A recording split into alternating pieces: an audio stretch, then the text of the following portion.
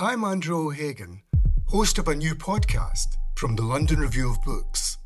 It's about the bloodiest and most controversial event of the Falklands War, the sinking of the General Belgrano. Margaret Thatcher was accused of a war crime. The truth would only emerge in the pages of a private diary. This is the Belgrano Diary. Listen wherever you get your podcasts. Twice.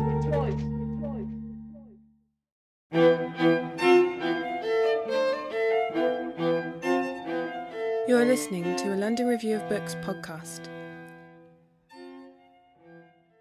I walked through a heavy thicket of transvestites on Provincetown's Commercial Street to get to Mailer's house at the other end of town. He obviously quite liked transvestites, despite his image. The first time I went to see him, he recommended I go to a bar that had a Judy Garland impersonator. When I got to his house this second time, Norman was sitting at his dining table looking wiry and small. He walked with 2 sticks and was 6 months from death. He was reading the New York Times and circling things. He had on one of those armless, fleecy wind cheaters and a pair of Ugg boots. When we sat down to talk, he told me to let him have it, both barrels. And I told him I was there strictly on pussycat duty. The Paris Review loves you, I said, and so do I. But we get into a few things all the same. In the evening, we headed off to Michael Shea's, a restaurant not far from Norman's house that specialised in oysters. He liked to collect the shells. I have one here as I write. He drew on them with a pen to reveal the faces of Greek gods in their crevices. Norman knew everybody in the place, and he asked for a kind of vodka punch. He always drank horrible drinks. At one point, back at his house, he asked me to make him a rum and grapefruit, and another time he asked for a red wine and orange juice. When we sat down, he said something nice about a book of mine. It was a trick he got from Kennedy. Always praise the book by an author that other people find difficult.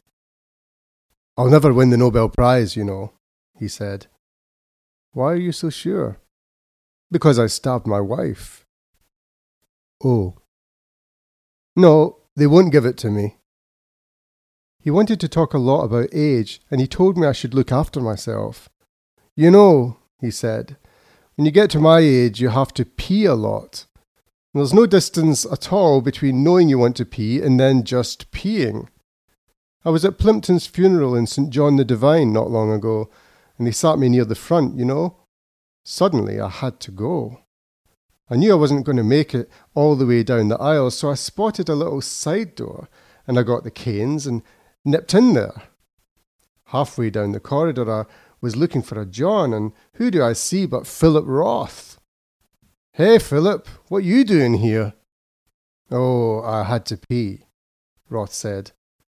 "Happens to me all the time," I said. "You just have to pee." The previous week, I went to see my daughter in Brooklyn, and I couldn't make it up the hill and had to stop in a telephone kiosk to pee. "Oh, that happened to me," Roth said. "I've done the kiosk thing." "Well, Phil," I said, "you always were precocious." We spoke about London.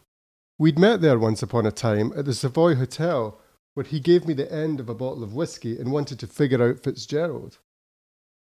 "We're talking about the art of fiction in this interview, okay?" I said during the Michael Shea dinner.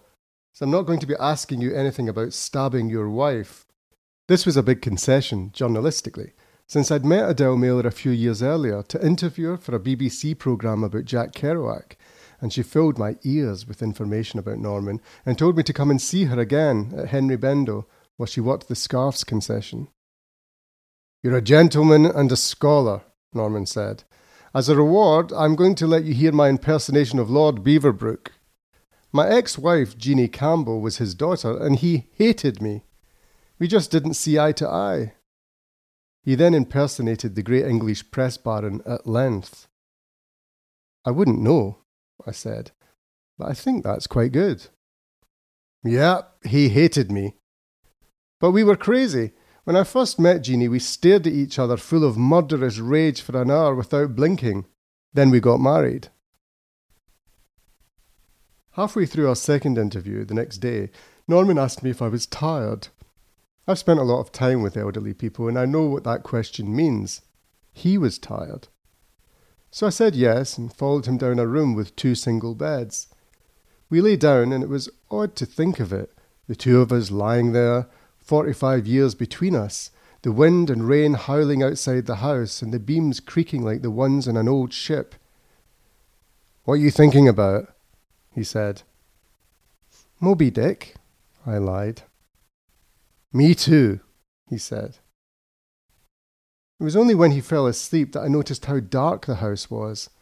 The storm was evil out in the bay. You could feel stranded out there in that finger of land. I got up and looked at a bookshelf in the hall outside the room. It had books of Norman's going all the way back to the first Reinhardt edition of The Naked and the Dead. This is what a writer's life comes to, I thought, slightly spooked. A few rows of books, the writer working and sleeping in the house alone. We spoke on the phone sometimes about Dwight MacDonald and essayists he knew and loved. And one time we had a conversation by satellite at the Edinburgh Book Festival. Norman had a way of delighting audiences and he worked them, playing the old roué, then next minute the fierce political commentator. Despite hating plastics in most machines, he agreed to some long-distance signing of books, using a strange device invented by Margaret Atwood called the long pen, where he signed them on a tablet and a mechanical arm in Edinburgh followed his scrawl. He said he had fond memories of Edinburgh, having taken part in a famous literary scrap organised there in 1962 by John Calder. I loved Norman Mailer at school and was always writing letters to Time magazine saying he should win the Nobel Prize. They never printed any of them, but they sent a nice typewritten postcard to the school saying sorry, and my English teacher, Mr. Campbell, wondered why I was so keen on outlaws. I told him Mailer had the courage to put his bad character on the page, and Campbell said I'd probably get an A in the exam. Other kids who liked books were obsessed with the Holocaust or serial killers, Stephen King, gangsters or flowers in the attic. My poison was Mailer. His writing popped off the page, and in advertisements for myself, I saw everything I felt a writer could be, a cosmonaut of psychic space who could find the pulse of their time in themselves. Literary heroes are often father figures, which might explain why our affection is steeped in half-dislike. In You and I, Nicholson Baker's hilarious account of his admiration for John Updike, you get the sense that the older writer's style is so bossy, the novice has to take only those parts which will help him establish a rival camp. The same could be said of Mailer's response to Hemingway, writing him fuck you letters while admiring all he wrote. I grew up liking the idea of Norman and the fire in his prose, as well as feeling uplifted by the bigness of his questions, and although I didn't agree with many of his answers, I see they left a residue. I'm glad he found violence so fascinating and feminism such a challenge. His views raised the stakes and plumbed the depths, and he himself became like an Emersonian overman, pitting civilization against nature in ways that could be astonishing. He was a character in the fiction of the 20th century itself, raised and ruined by the media and by his own ambition. At his height, he had a wonderful talent, shot with psychosis. I came to him via Marilyn Monroe. I was always reading about her and trying to work out why her story felt so personal to so many of the people I knew. She was every man's love affair with America, Mailer wrote. I remember reading that sentence and going to Co-Winning Library for more books. They had Ancient Evenings, his vast Egyptian tome. I read the first 90 pages, and The Naked and the Dead, which was filled with the word fug and seemed both plain and good.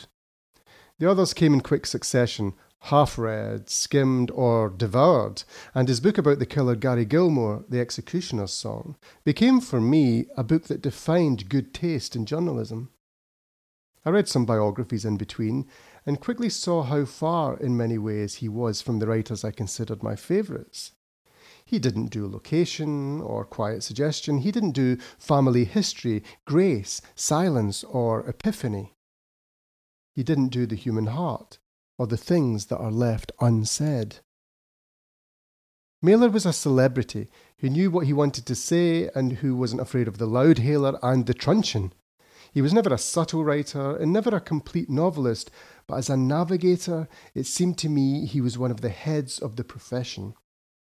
In any event, he was an intellectual who wanted to deal in headlines, not footnotes, which wrecked him for some, but made him a hero to me. Thanks for listening. For more, go to lrb.co.uk.